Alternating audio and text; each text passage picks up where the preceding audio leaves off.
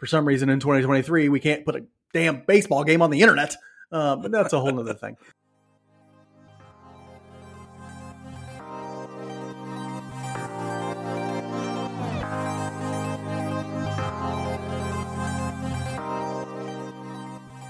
Welcome back to Royals Weekly. I am your host, Marcus Mead, and joining me as always, the costume designer for the music video of the 1993 Toby Keith classic, Should Have Been a Cowboy, my brother Mike. Every single spur, bolo tie, pair of Wranglers, cheesy mullet, those were all my ideas. Okay, every single one of them. Jean jacket. He basically invented the jean jacket. You put it on the map at the very least. Do you know how much denim we had to buy for that shoot? Okay, all right. I hope you had stock. I hope you had stock in Wrangler or Levi back then, because it was going Apple levels of big back then. Yeah, Mike. I love the cowboy shirts from back then too, because they're always like multicolored. Mm-hmm. It's like one vertical red, the other side is like beige, and you're like good to go. How many MTV Video Music Awards did you win for that one, Mike? Well, I don't think it made it on MTV. I think it was CMT. Oh, okay. But I don't know. The late 80s and early 90s are a blur for me because of my go-go lifestyle. So I don't even remember. Okay. Well, on this week's episode, we'll look back at another hot week in spring training for the Royals. We're going to discuss some stock of a few Royals players we want to look at. And then we're going to preview the upcoming week of spring baseball, where Mike and I will be down in Arizona getting a live look at players, minor league, major league, just really digging into sort of observations that we're seeing from the players. There's nothing like a live look at baseball to really get a sense of how the team is doing. But first, a reminder that this is the reminder. I shouldn't have jumped right into that. So because we're going to be down in Arizona, you will be getting a whole bunch of bonus content this week. So extra episodes coming out Friday morning, Saturday morning, Sunday morning, Monday morning. You will have a bonus episode out a lot this week. We'll be putting up a ton of content on YouTube, on Twitter, Facebook, Instagram. Make sure you're subscribed and following on all the channels you possibly can, because we will be putting out a ton of additional content while we are down in Arizona. We've even floated an idea about making YouTube shorts called Shorts and Jorts. So let us know what you think about that. We will be wearing jorts perhaps when we do some of this content making. And they will be cut off jorts too. None of this we bought them that way nonsense. And so, yeah, make sure that you've prepared yourself to consume all that content mentally and physically and definitely emotionally. Yep. The last week of Royals baseball has been what has to be described as pretty successful, right? I mean, they've done some things roster-wise, but they're pretty minor. They did go ahead and sign Jackie Bradley Jr. They announced sometime during last week, J.J. Picola came out and said, we're looking to sign some infield depth. And about a day later, they signed Jackie Bradley Jr., who's a veteran outfielder, had some decent years with the Guardians. Red Sox. Jackie Bradley. Oh, yes, you're right. Yeah, you're right. Red Sox. Yeah, you're right. Red Sox. Don't know why I put him in Cleveland. But anyway, with the Red Sox, he had some decent years. Known as a glove first outfielder. Really, this is a depth move because Drew Waters got hurt, Diego Hernandez got hurt, and Brewer Hicklin is also hurt. And so this might serve as a move for the minor leagues just as much as the major leagues. I don't know what the odds are that we actually ever see Jackie Bradley Jr. at the major league level for the Royals. Mike, do you think that this signing matters all that much? I know he's a somewhat big name, but are we going to see him in Kansas City at all? Yeah, he's a big name because he was a big prospect. A lot of people thought he was going to be a really, really good major league player, and he was a solid major league player for many years. I don't think it's going to impact the team all that much because I think they're going to be able to cover it with a combination of Isbell, Eaton, and possibly Samad Taylor. But if any of those guys go down for any length of time, you're likely to see Jackie Bradley Jr., at least on the 26-man roster, because our other options are bad. You don't want to see Edward Olivares playing center field, people. And that's the real thing. I think they would. I don't think it matters that much, just because if Jackie Bradley Jr. gets significant time on the team, it's going to impact him in that he's not going to be very good, right? Like, he just doesn't have the offensive capability to really do anything, make a dent at the major league level. Now, will he play a solid center field? Probably. Will it be as good as it used to be? No, it won't be. But it'll be solid and be better than Olivares. And so it's a depth move. I think, if unless another injury occurs, I don't think he's really going to be playing at the major league level all that much. But there's a chance that if another one occurs, he ends up on the bench for a while and gets a few games here and there with the Royals. So we'll see on that one. On another injury front, Ryan Yarbrough was sort of set back in his throwing program with a groin strain. Annie Rogers of MLB.com described the injury as not too serious. And so I guess it's just like they're going to push him back for a week or so and see if he can get some rest and just start feeling better with that groin strain. Yarbrough was kind of in the mix, it seemed like, for that fourth or fifth rotation spot. We'll see if this hurts his ability to land that. I'm not really sure. I'm not really sure where that competition is right now, honestly. I can tell you I've seen a couple guys I think have probably acquitted themselves well in that competition and some guys who have not, but I think it's still really up in the air since we're still so early in spring training.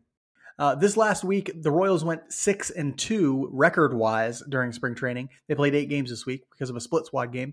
That brings their overall record in spring training to 9-2. They are destroying the Cactus League, as is a tradition.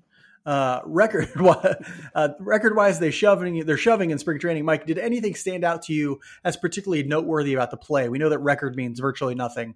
Anything stand out to you in terms of the play? The offense has actually looked pretty good, I think. Some of that has come at the back end of games where it's, our minor leaguers playing against guys who are going to be minor leaguers and things like that. But I'll take the run production. We lead Major League Baseball in OPS with 947 team OPS right now, which is insane, unheard of. And then 7.7 runs per game is what the Royals are averaging right now. They're hitting the crap out of the ball, and you are seeing some production from those guys that are going to be regulars.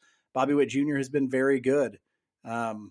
You've even seen kind of a spark here from Nick Pratto lately. Vinny Pasquantino has been very good. So it's been good to watch the offensive production, and I'll keep taking that. Yeah, on the pitching side, I've just been happy with the fact that it seems like they're still limiting walks like they were early in spring training, especially the guys who really matter are limiting walks. Yeah, they did real good today. Did you look at that today? 13 strikeouts to 1 walk. They did their pitching staff today in today's game was Jordan Lyles. It was Josh Staumont. It was Jose Cuas. There was one other reliever in there. I can't remember who it is. I'm sorry to whoever that is. Oh, it was Amir Garrett. Amir Garrett. Yep, that was it. And then they had somebody, Weiss, I think, close it out. And he's the one who gave up the run, I think. But overall, it was a very, very good pitching performance from the Royals today. And I think I saw a stat on Twitter earlier from Joel Penfield, who runs the podcast at One Royal Way, who said that right now their strikeout to walk ratio is hovering right around 3-1, which is you're happy to see 3-1 as a strikeout to walk ratio. That's really good. I'll have to look at their walk percentage as a team and stuff like that to really understand if it's at where we want it to be. But observationally, they are doing a lot better job throwing strikes all the way into the second week of spring training so far. Mike, any individual performances? You mentioned a few names. Anything you want to look at or the things that you've seen in the first couple of weeks that are really standing out to you? Yeah, the offensive performance of Bobby Witt Jr., and really he's played well defensively as well, but offensively he's looked really good. He's really driving the ball well and laying off breaking pitches early in counts. And that's kind of one of the things you and I picked out for things to look at with Bobby Witt Jr. is, can he lay off those breaking pitches that pitchers want to throw him because they know he'll swing at him down and away, especially early in counts. So it really looks like he's been looking for a specific spot and then hammering the ball when he gets those. Hasn't hit any home runs yet, but the balls he's hitting are really hard. And so it's good to see that.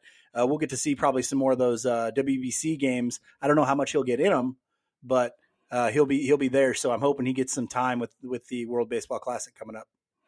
Yeah, I think he had an at bat the other day versus the Dodgers where I thought it was just like classic sign of progression on his part. He gets into a 2-strike count, but not because he's like swinging at bad pitches or anything like that. I think he fouled off a pitch that he swung at that he really wanted to get a hold of. So he's in a 2-strike count and a guy throws him a breaking ball low and away. It's maybe 50-50 in the strike zone, not in the strike zone, but he does the exact right thing you should do with it. He takes it and he lines it through the hole in between first and second. It was just a tremendous piece of hitting from him.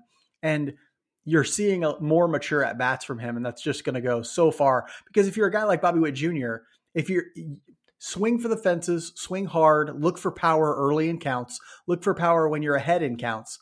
But when you're 2 strikes with your speed, whatever you got to do to get on base, because your single could very easily become a double, right? Your walk, your hit by pitch could very easily become a double, especially now with the way the rules have changed. He might steal 45 bases, 50 bases this year because of the way the rules have changed, and stealing is going to be much more incentivized.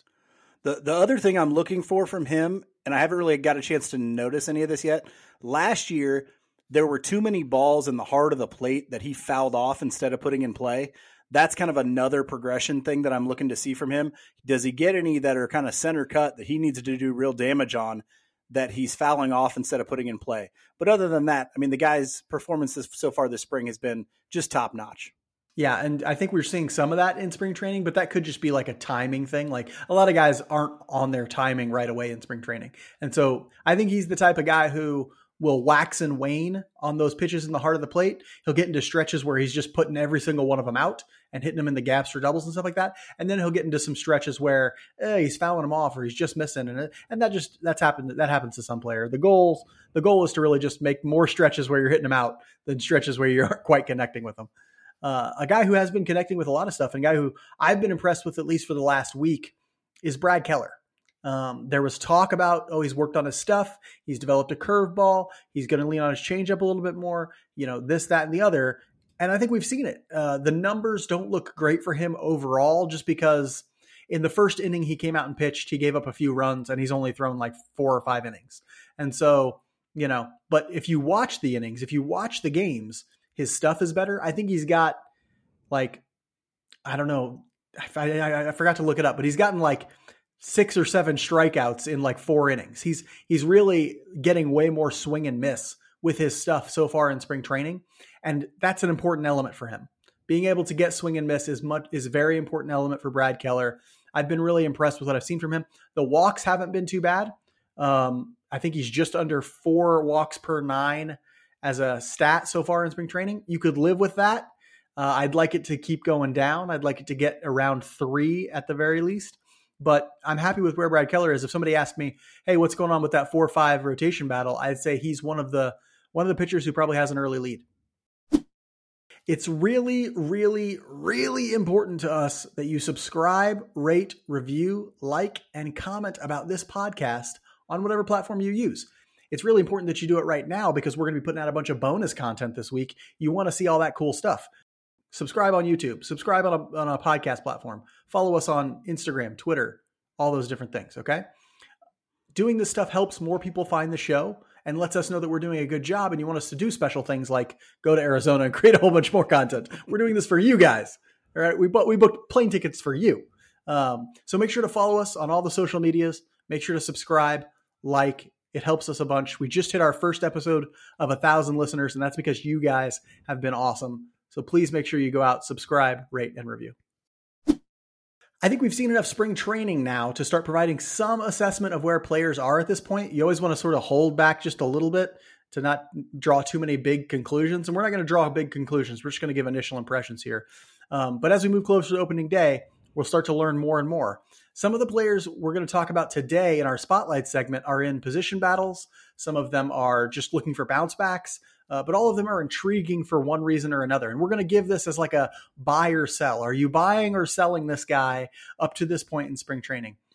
Mike, let's get it kicked off with a pitcher everyone is watching as a sort of bellwether for this new. It feels like everybody's treating Lynch like the bellwether of this new pitching coaching and how it's going. Do you buy or sell Daniel Lynch at this point in spring training? Well, first, I think they see him as the bellwether because of his natural ability. I think a lot of people feel like he's got the highest ceiling of the guys who still need to kind of prove themselves. I'm going to say sell on Daniel Lynch, but it's not going to take much more before it's going to take, I should say, a time or two more seeing some of the changes and before I can actually be buying. Now, you and I both know that the fastball is still an issue, okay? But it looks like the slider may have improved. Like it's a lot harder. And somebody today, I can't remember who it was on Twitter, and I'm sorry for not giving you credit. They said, the slider's going so much harder, and the stuff metric for it is so much higher. It's getting close to being a cutter. And he says, so it's like a combination of a slider and a cutter. And he goes, it's a slutter. And I'm like, oh, that's good stuff. Because you and I have been talking about how Daniel Lynch needs something to change for his fastball. Maybe it just means he's going to throw it a lot less. And this new slider that goes a little harder, or slutter, whatever you want to call it, will be something he leans heavily on. We haven't seen, I don't know that we've seen necessarily results that we want to see from Daniel Lynch yet. I don't know that we've seen the command that we want to see from Daniel Lynch yet. And that's why I'm still selling right now on Daniel Lynch. He could turn it around in the spring. We might see wonderful things later on, and I hope we do. But right now it's still a sell for me. For me, it's a tentatively buy, and it's because of that improved breaking stuff, that curveball, that slider. You mentioned, I wish I could give this person credit too. I know what tweet you're talking about, but he talked about how Lynch's slider would now grade out as above average in the Stuff Plus metric. And so obviously he's done work on the slider. I think what he's really trying to do is differentiate between his curveball and his slider, make them look different. Because right now they're both vertical pitches, and I think he wants to make the slider more horizontal and keep the curveball more vertical, and that way they differentiate from each other a little bit. His changeup remains pretty good, and I like it as a pitch. You're right, the fastball still needs work, and that's why I'm tentatively buying. It's the fastball and the command that makes me tentatively buy Daniel Lynch. We've seen 2 starts from him so far. One of them did not go well and was not good, and the other one did go well. And so do I think he's at his potential? I do not. I think he still needs more work differentiating those pitches, working on his command, and making a decision about what he's going to do with his fastball. And it could just be he throws it less. That's fine too, I guess. I think you got to kind of try and turn a fastball into some sort of a weapon, but maybe those are the answers for him. But I am tentatively buying at this point. Well, the good thing I like about the slider too is if you improve the slider, you differentiate it from the curveball. You've just made 2 of your pitches better, not 1. You're going to get better results from your curveball by changing your slider to make it more different. So I kind of like the 2-for-1 special that you get with that. And, and I'm excited to see what he does in his next start. And honestly, this is a trend for what the coaching staff is really trying to do with a lot of the pitchers, is create more distinct pitch profiles for each of these pitches so that guys are getting into different quadrants with each one so that they don't look similar and things like that. You see it with Keller. You see it with Lynch. You see it with a whole bunch of other guys where they're just essentially, you see it with Singer, that what they're doing with his changeup, Hernandez in relation too. to his 2-seamer, Hernandez as well. They're all trying to create more distinct pitches for them so that they can get batters' eyes into different quadrants and that sort of thing. Speaking of Brad Keller, he's our next guy up on the list. Mike, are you buying or selling what you've seen from Brad Keller so far? I'm buying. I think Brad Keller had to do this. I think it was really his only option as far as, are you going to continue to be in a rotation? Are you going to continue to, it's his last year with the Royals probably, so he needed a change, and it looks like he's changed. Now, we haven't seen the in-season results of that yet, but he couldn't just keep doing what he was doing. That was never going to work. And so I like that he's leaning on the slider a little bit more. I like that he has a little bit more distinct slider versus his curveball. I still think I've always thought his best fastball was his 2-seamer. So I would rather see him throw that with the combination of the slider and the curveball than the 4-seamer that he was really leaning heavy on early in the year last year. And so if he can keep the slider going heavy, use the curveball, I think that with the 2-seamer, I think he's going to have I like that profile. I like, from a righty, slider with a good horizontal movement and a 2-seamer going the other way. I like that. And so I'm buying on Keller, and I think he makes the rotation if he can keep doing what he's been doing. Yeah, I'm buying too, and it's for the very same reasons that you mentioned. I think the stuff has gotten better. I think that'll make him more confident, which might make the command quite a bit better. I find it interesting that it looks like he's throwing more changeups to me than he has ever in his career, which I would find very interesting. Like, if you're Brad Keller, even if you've improved your stuff, it's not going to be elite stuff. So you need to throw as many pitches as you have. Throw as many fringe pitches as you've got, right? Like, I feel like this pitching staff has come in and been like, what we all need to do? Throw as many pitches as we can, because none of your stuff is elite. And so, like, yeah, if you're Brad Keller, you're better as a 4-pitch pitcher than a 3-pitch pitcher. What's weird is in Japan, they've known this for years, right? In Japan, everybody throws 900 pitches, but just now in Major League Baseball, people are learning like, hey, no, it's actually better to throw more pitches than fewer pitches as long as they're distinct from each other. And so that's what it seems like the Royals pitching staff is trying to get them to do, have distinct pitches that go into different quadrants. And Brad Keller looks to be benefiting from it right now. You're seeing all the arm talent that he actually had and the reason people are excited about him. And so let's hope he keeps that up moving into the regular season. Hey, and just a heads up, if they start him in the rotation and he has a good first half, you might be able to trade him for at least something of value. So that could be huge. And they absolutely should. Starting pitching is always rare at the deadline. Like effective starting pitching is rarely on the market at the deadline. And so you can get a haul for it. And the one thing you can say about him in his career is that he stayed healthy. So, that if he's effective, look for him as a trade candidate at the deadline. Next up, everybody's favorite third baseman, Hunter Dozier. Mike, are you buying or selling Hunter Dozier's performance so far in spring training? His numbers are good. What are you thinking about Hunter Dozier right now? I'm still selling, and that is because I've seen him play a lot longer than a spring training to know what Hunter Dozier can do. We were watching, I think it was the Dodgers game last night, and I was watching it with my father-in-law, and they hit that sharp one. No, it wasn't that sharp down to third base, and Dozier took like a step and dove for it and made a decent play. But he's like, my father-in-law was like, oh, it was just one step. I was like, that's all he's got is one step as far as range goes at third. So don't be expecting a bunch of range there. No, I'm still selling on Hunter Dozier. I still think his best role with the team is as a guy who plays against lefties that he can really hit and plays usually in a DH first base kind of role. Yes, he'll get time at third, but I think you have a better option at third in Maikel Garcia. And so I don't know that Hunter Dozier's the guy I would have playing third base, but I hope he proves me wrong, and he is having a great spring. Yeah, I'm tentatively buying Hunter Dozier, but that tentativeness is just buying because I think they're going to put him in the right situations. I don't think it's going to be – I'm not buying Hunter Dozier as an everyday starter at third who is also an all-star or anything like that. I'm buying Hunter Dozier as sometimes he'll play third against pitchers he can hit. Sometimes he'll play first. Sometimes he'll play DH. In an emergency, he might go into the outfield. I think him being deployed correctly is going to be one of the hallmarks of this coaching staff. I mentioned it on Twitter, and we talked with David Lesky last week. Go and listen to that episode. It's a really good conversation. We talked with David Lesky about turning 1 WAR players into 2 WAR players, 2 WAR players into 3 WAR players. Hunter Dozier is a great example of a guy who is projected to be a half-win above replacement player. A half-win player who this coaching staff should turn into a 1-win player to a 1.5-win player just by deploying him in better situations. If you do that, if you work on his infield defense a little bit, you should have the ability to turn this guy into something that is half a win to 1.5, or really 1 win to 1.5 win. Now comes everybody's golden boy, Mike. You already talked about him a little bit. Are we buying or selling Bobby Witt Jr.'s performance so far in spring training? I'm buy, baby. Bobby Baseball's my guy. Looks like he's taken a step forward offensively from the small sample size that we have.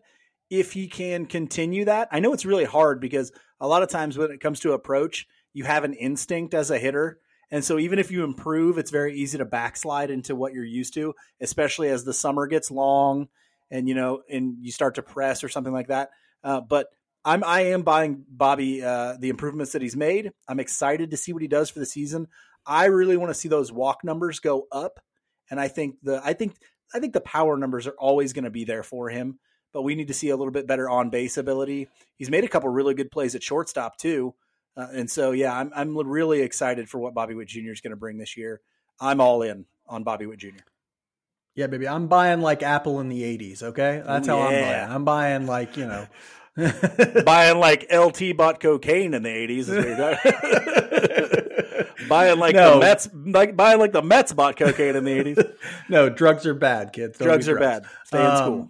No, stay in school. Or don't. Yeah, but no, I'm buying big time on Bobby Witt Jr. And I think there are a few things to note about his spring training so far. You mentioned that he's made some good plays at short.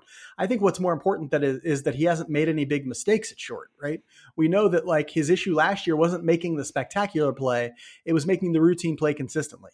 And so I haven't seen any major mistakes from him. Granted, I only get to watch 25% of the games because for some reason in 2023, we can't put a damn baseball game on the internet. But that's a whole nother thing. I'm buying him big time because I see the offensive progression. I think you're right. That instinct to sort of slide back, it's got to be tough for him. Okay, so imagine you're Bobby Witt Jr. You've been playing baseball for around 20 years, because I assume you didn't play at like 1 or 2 years old, but you probably started playing baseball like 5 years old, right? Like some version of it. And you have been the best baseball player around yourself, anywhere near you, within a 300-mile radius every time you've played. And so you can just hit everybody, right? Like you can always hit. You're Bobby Witt Jr. You can swing at anything, you can hit anything. And then you get to the major league level, and all of a sudden you can't anymore, right? Because Justin Verlander exists at the major league level, because Garrett Cole exists at the major league level. Like it's really tough to now have an approach and never slide back into that instinct that says you can hit that thing. It doesn't matter, right? Like swing anyway, you can hit. But I do see him taking that step, and it looks like he's making that progression. Really tough thing to do, but so far in spring training, I have been super impressed with the way he's playing baseball. Can't wait to see him starting opening day. Big year for Bobby Witt Jr., I'm hoping.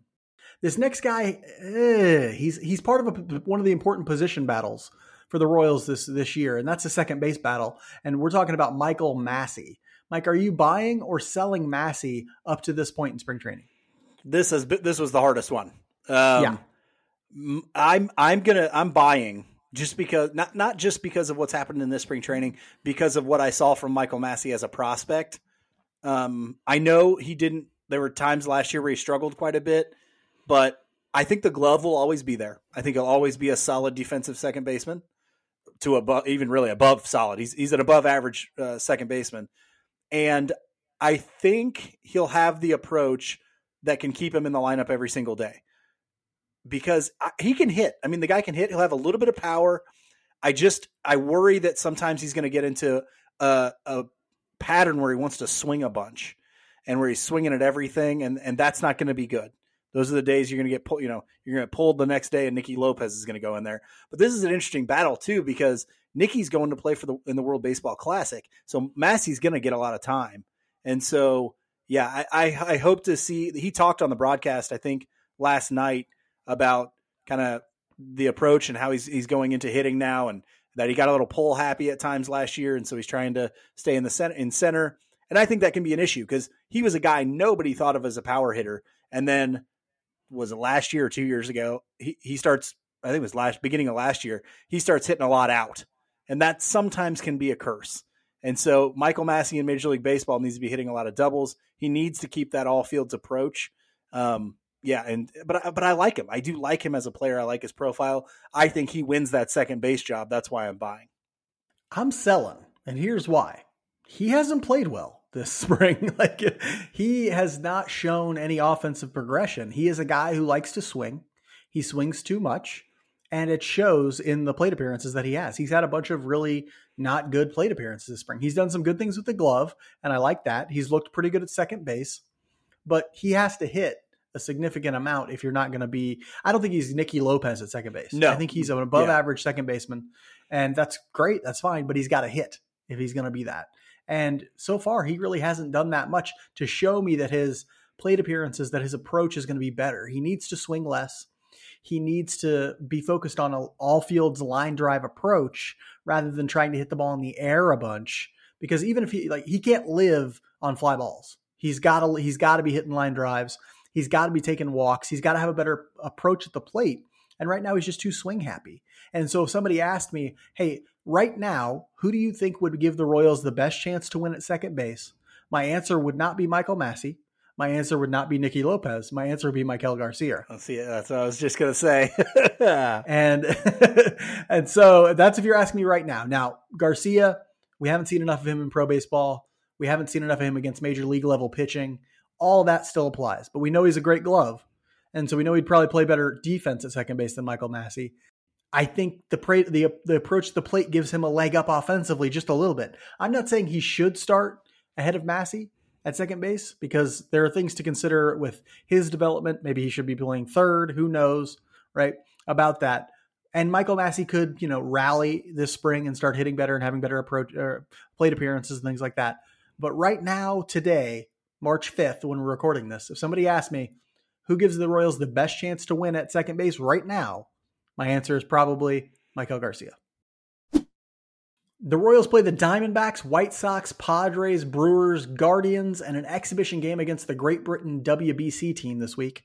Mike and I will be attending 3 of those games.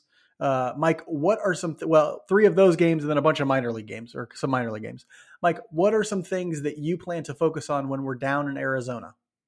I'm going to look for approaches from some of the hitters because I feel like, and some of those guys specifically would be Nick Pratto, who's gotten on a little bit of a hot streak here, but I want to see the actual approach because a lot of times he's getting in games against minor league guys right now, and I want to see him start games and see how he does against major leaguers.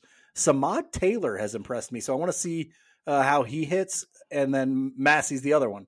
But I feel like when you're in attendance, that's really one of the only things that you can look at. So we'll talk a little bit about that here in a second. But yeah, I'm really looking for approaches from some of the hitters who are going to get more at bats because of the WBC guys leaving.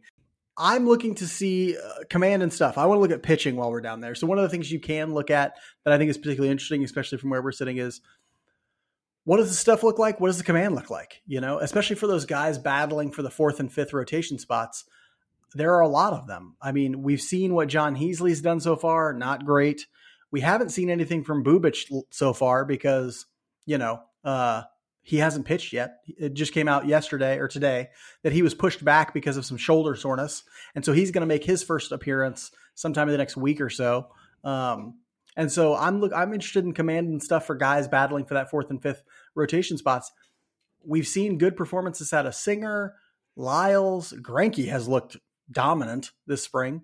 And who's the other guy? Keller's looked okay.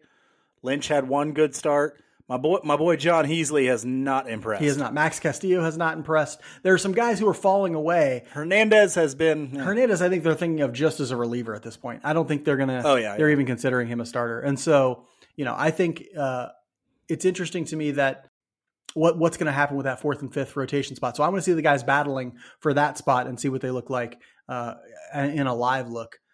Thinking about what we can get out of a live look, Mike, what do you think we can see live that may not be as visible on TV? Well, one thing for me, I already mentioned the approach at the plate. I think you can see that live, but if you're like me, when I watch a baseball game, I'm not always like super hyper focused in on every little thing. For some at bats, I am. For others, I'm not. When I'm at a game, I'm locked in. I'm watching the game intently, and so that'll be one thing I'm looking for. But the other thing that we don't get to see that I'm excited to see is the stadium gun. I want to see the velocity numbers for some of these guys. Now, I know the surprise gun can be a little hot, but at least gives me an idea, especially when for example, when Lynch is throwing that slider, I want to know how hard is it going. And so that's one thing that we'll get to see. But honestly, I don't think that there's a whole lot you can see live that is really going to tell you a whole lot that you can't see on the TV, and sometimes it's a worse look live than it is on TV. Yeah, the one thing that I really like to look at live that you can't see nearly as well watching the game on TV is fielding related things. Jumps that guys get in the field are an important thing to me, especially in the outfield, but also in the infield. I mean, you see first step quickness a lot better at a live look than you see on TV because by the time the camera gets to the guy who's fielding the ball, he's already in motion. He's already taken off. And so I want to see some outfield stuff. I want to see some infield stuff, the jumps that guys are getting in the field. I also want to see swings from a profile. And so you can see them in batting practice. You can get in a good position to see them live, but take a look at a guy's swing. To me, that's very interesting. The mechanics of somebody's swing will tell me something about, what they've done to change and some things like that. We can see the head-on view when we're watching on TV, but you can't see a guy's profile most of the time. And so I'd like to take a look at that as well. We're about to move into the middle of March here in about a week or so. And I think it's time to start answering some questions for the Royals as we move into the middle of spring training. Mike, what questions do you think the Royals will need answers to in about a week when we are heading back from our trip? And it looks like we're in the middle of spring training. I don't know that they have to have these questions answered by that time, but they should have a somewhat of an idea. And that's who's going to be in the starting rotation. Who's going to get those spots? And, when we talked earlier in the spring before really spring training even started, we said, well, there's a lot of candidates for those 4 and 5 spots. And now with some injury stuff and, Yarbrough's got a tweaked groin, Bubic has had trouble with his shoulder. Heasley hasn't been very good. Looks like Hernandez is just, they're just going to keep in the bullpen. Now that number has gotten much lower. We haven't seen what's his name, Angel Zerpa at all. So it's kind of narrowing itself down now. I think Bubic obviously still has a chance. Yarbrough, depending on how quickly he comes back from that injury, probably still has a chance. But I'm just not sure we have those answers, and I would like to see at least something shake out by the time you get to the middle of March or something close to shaking out. Right now, it looks like Lyles, Greinke, Singer, probably Keller has earned one, and possibly Lynch. Those, if Lynch can put together a couple more performances here, it looks like maybe those five are your five, unless you can think of somebody else who. It'll depend on what Bubic does and how healthy he is, but we'll have to see. It'll also depend on what Keller does and Lynch does. They've had 2 starts each. I think there's still time for them to blow up and not really. Well, let's say they do. Where do you go? Bubic probably, or Yarbrough, or if he's healthy. Yeah. If he's healthy, I mean that is the question. Too many question marks there. If they're healthy, I think Kowar hasn't looked great. No, he's looked bad, and so the rest of the guys have really separated themselves in a negative way. They've not pitched well. And, I think the Royals are desperately hoping that there are no injuries to this rotation, because right now it's clear that Jonathan Heasley looks like he's not ready. Who's the other guy? Jackson Kowar looks like he's not ready. Max Castillo looks like he's not ready. Drew Parrish had a solid inning, but he's not ready to pitch in Major League Baseball. You want him in AAA this year. Solidifying what he can do there, and then maybe sometime after the All-Star break, he gives you some spot starts if he's ready. The position battle I'm sort of paying close attention to is, it's not really a position battle. It's weird to call it that, but I'm still curious, like, who's going to play third base? I know that they said, well, it's Hunter Dozer's job to lose, essentially, but they also opened the door that, Maikel Garcia might play third base. They've opened the door a little bit to other guys like Nate Eaton, like Maikel Garcia. They've had other guys play over there like Duffy and things like that. I'm just not sold right now that Hunter Dozier is the guy they really want to play at third base. And if that's the case, who's it going to be? I think the next couple of weeks, the next week or so, is going to help separate some of these guys, is going to help tell us who's going to be playing third base the most often. Now, honestly, I think the ultimate answer might be like, nobody's the third baseman. Like, you're gonna have to look at it as like, we have a few third basemen, right? And I think that's going to be the case, because honestly, Dozier doesn't have the profile. Maikel Garcia might, but I think they want him to get some more time in AAA. Duffy will never be anybody's starting third baseman moving forward. They don't have a real solution there. And so I wish they had a left-handed bat there too. Honestly, somebody left-handed they're stuffed with left-handed bats. They don't need any more. Well, yeah, I know, but I'm saying, like, okay, today's a day when you've got a good right-handed pitcher. You're going to go put Hunter Dozier out there, or Maikel Garcia, or Nate Eaton. They're all right-handed. Like they. And so, I mean, I know it's not a huge deal, but I'd love to have somebody left-handed in there. That's why Duffy's on this team. Honestly, like, that's why they signed him. Well, but he's not gonna make. I don't think he's making the roster. So I think he's played so well. Have you seen him play? He's played so well this spring. I think he is making the roster. Really? Honestly. I thought Camargo would have the upper hand to start because he can play shortstop and because he's a better glove defensively, probably. But Duffy has just played outside his mind for the first 10, 11 games so far anyway. If he keeps playing like this, Duffy's going to make the roster. I think so. We'll end this week's episode like we end every episode, with our Just About Outside segment, where we talk about something that's intrigued us outside the world of baseball. Mike, you are one strange fella. Tell us something that is interesting to you outside the world of baseball, but keep it PG. Okay, we're going to keep it PG. And here's my hot take. Okay, we live in a region with some very high quality college basketball right now. Okay, KU, tradition out the wazoo, great basketball team. They're going to be a number 1 seed in the NCAA tournament. K-State is having a resurgence with their new head coach. They look very strong. Mizzou, going to make the NCAA tournament for the first time in a really long time. They're having a bounce back. They're gonna. I think they are maybe the 3rd team in the SEC right now, or something like that. 3 seed in the SEC tournament. They're having a great year. None of those are the best basketball team in this area. Not a one of them. You know who is? The Northwest Missouri State Bearcats, ladies and gentlemen. They could take KU. We want KU. We want KU. All right? If you don't know about the Northwest Missouri State Bearcat basketball team program at this point, you got to get out there and figure it out, because they are on a run of dominance through Division II basketball that I'm not sure has ever been done. They are the John Wooden UCLA teams of Division II basketball at this point. It's unreal. They just won their 7 out of 8 years MIAA tournament. They've won the MIAA tournament 7 out of the last 8 years. Okay, that's unreal in a very good basketball conference. They also have won like a bunch of national championships in the last, if not for the COVID year, which they likely would have won the national championship, they'd have like 4 in the last 5 years. It's unbelievable.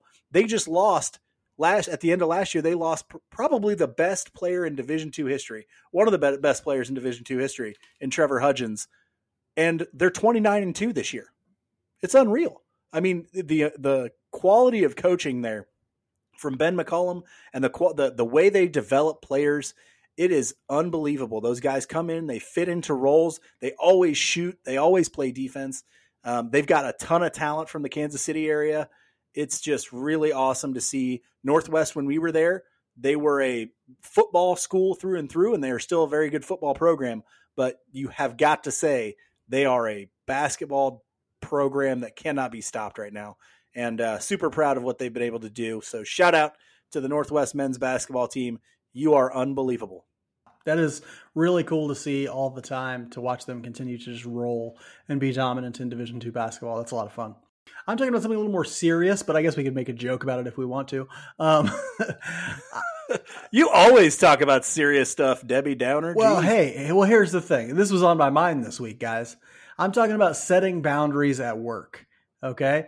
I have entered a situation where I need to set a boundary at work because somebody is asking me to do something that I don't think I should be asked to do. And, so what's weird is when I first got a job, Mike and I grew up without a ton of money. And when you grow up without a ton of money and somebody gives you a job, it feels like a lifeline. Like you cannot do anything to mess that job up. Right. And it took me a long time of sort of being exploited at whatever job that I worked to realize, no, you have to set some boundaries. You have to advocate for yourself, and and it is perfectly fine and perfectly okay and perfectly reasonable for you to set boundaries with your employer, with your boss, with whoever you got to set boundaries with, because you are being paid to do a particular thing. You are being paid for your labor from this time to this time. You are being paid for doing these particular things.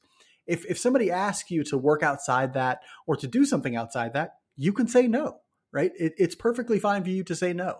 And you might be worried like, well, what if there's retaliation or something like that? First off, in most places, they're not allowed to retaliate against you for that. It is against the law for them to ask you to do something that is outside your job description and then fire you for not doing it. So understand that you have rights as a worker as well. And so set those boundaries, make it clear that you are an adult, and set those boundaries so that you don't get exploited at work. That's a hugely important thing to maintaining your own well-being. It's a huge important thing to maintaining happiness with the career that you've chosen, so where you continue to like it and love it and not just be exploited all the time. Because trust me, they will squeeze every dime out of you that they can. So don't let them, right? Set those boundaries and make it very clear. Be professional, be courteous, don't be mean about it. But set the boundaries, make it clear where you will and won't go. Yeah, that happens all the time in my profession, especially to new teachers, because like you said, they're kind of afraid to say no to things. And so, yeah, I always try and get my hooks into some of those new teachers and tell them that exact thing. Like, it's okay to say no when they ask you to do something. You know, a lot of times teachers are expected to go way above and beyond what their actual contract dictates that they do. And so, the younger teachers, I'm always like, guys, listen, you have to tell them no, or they're going to keep coming to you to do these things, and they're not going to pay you either at all or enough to do them. And so, yeah, it's hard to do. It's hard to say no when you're young, especially.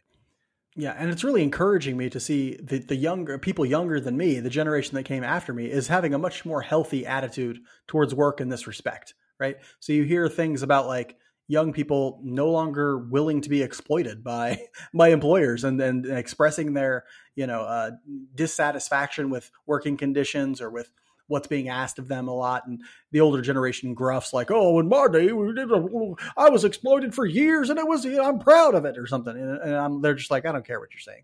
And I love that. That's how it should be, right? Like, you're paid to do a particular thing. This is an exchange of money for labor, and that is it, right? Like, nothing else. We're not a family. I'm not like whatever. All this bullshit you tell me, it's not true. I'm not of your family. I'm not whatever. I'm not doing it.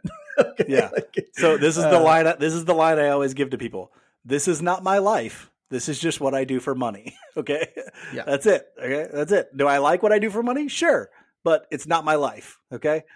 No, Royals Weekly is your life. Royals Weekly is my life. I will die for this podcast. Yes. And hopefully it's your life too. And hopefully you come back for the rest of this week as we continually pump out content. Follow us on Twitter, Facebook, and Instagram. We'll be putting out stuff there and announcing when our new episodes are coming out this week. So make sure you're keeping your eye out. We'll be down in Arizona. Let us know if you want us to look for anything in particular. Let us know if you have any questions about what's going on there. Yeah. Hey, if you guys could send us like restaurant recommendations and stuff like that, we would greatly appreciate that as well. Yeah, I'll throw out something on Twitter or something like that for those as well. So thank you so much for listening. We really appreciate it. Thank you so much for the 1,000 listen episode. You guys have been so wonderful. Appreciate it so much. We'll be back next week. Actually, we'll be back in a few days with a bonus episode. Until then, be good to each other. And go Royals.